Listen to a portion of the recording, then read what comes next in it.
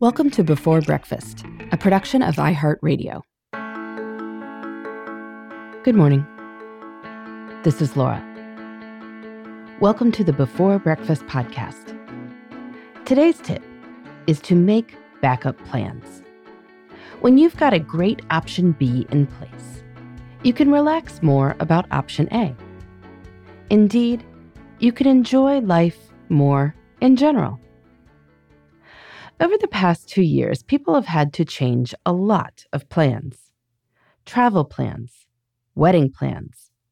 I think about how often small businesses have had to pivot, from beefing up online operations to navigating pandemic restrictions and changing tastes and supply chain issues. Parents have had to figure out backup schooling plans and childcare plans. Meetings and conferences switched to Zoom, and sometimes switched back to in-person, and sometimes switched again. None of this has exactly been fun, but it's been a good reminder that option A isn't going to always be available. You don't necessarily know when option A won't be available, but some chunk of the time, it just won't be. Often, the difference between panic and calm is having a reasonable option B. In my family, with 2 working parents and lots of kids, we've had to think about this a lot. One reason we elected to hire a nanny rather than use daycare for our toddler is that our nanny can then be the backup childcare for the older kids when school is closed, as it was, unexpectedly, on the day I wrote this script. When the pandemic began close to 2 years ago, and I realized that in-person speaking wasn't going to be happening for a while, I started doing more podcasting. I wrote an ebook, Backup Plans, that replaced the speaking income. It's worth thinking about this in any scenario. You've got option A. You like option A. But if option A doesn't happen, what would you like to see as option B? We wind up needing to think about this in a crisis. You need to be in Chicago, but all the flights are canceled due to bad weather. What are you going to do?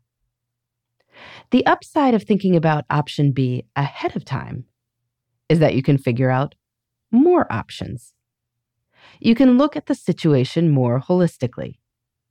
You can have the logistics in place to make option B fairly automatic when the need arises.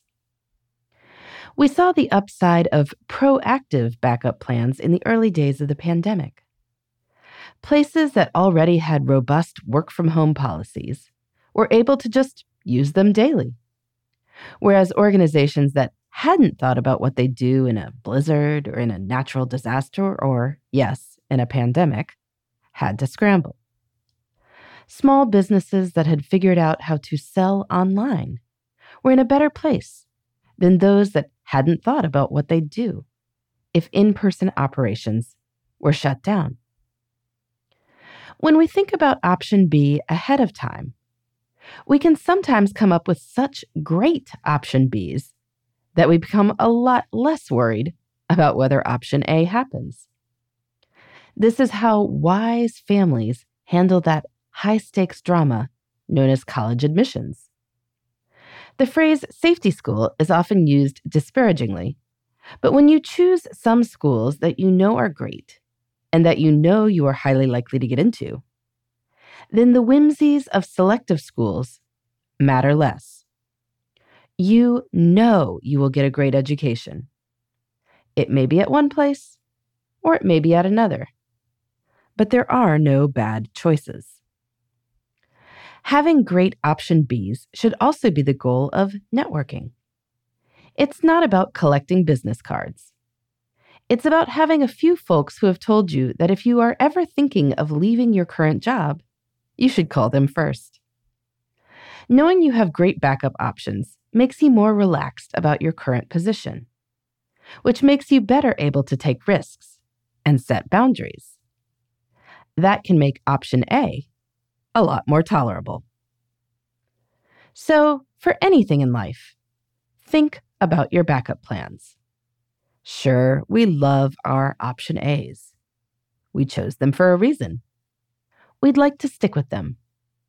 But sometimes that's not going to be up to us. Knowing there is a great option B means we can take life as it comes, rather than mourning the loss of things that it isn't in our power to keep. In the meantime, this is Laura. Thanks for listening. And here's to making the most of our time.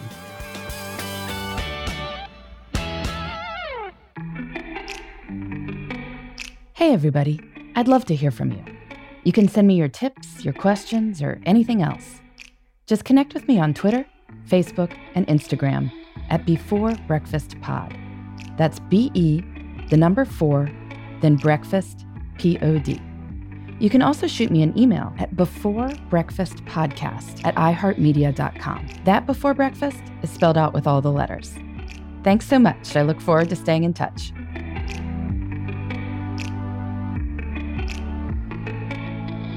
Before Breakfast is a production of iHeartRadio.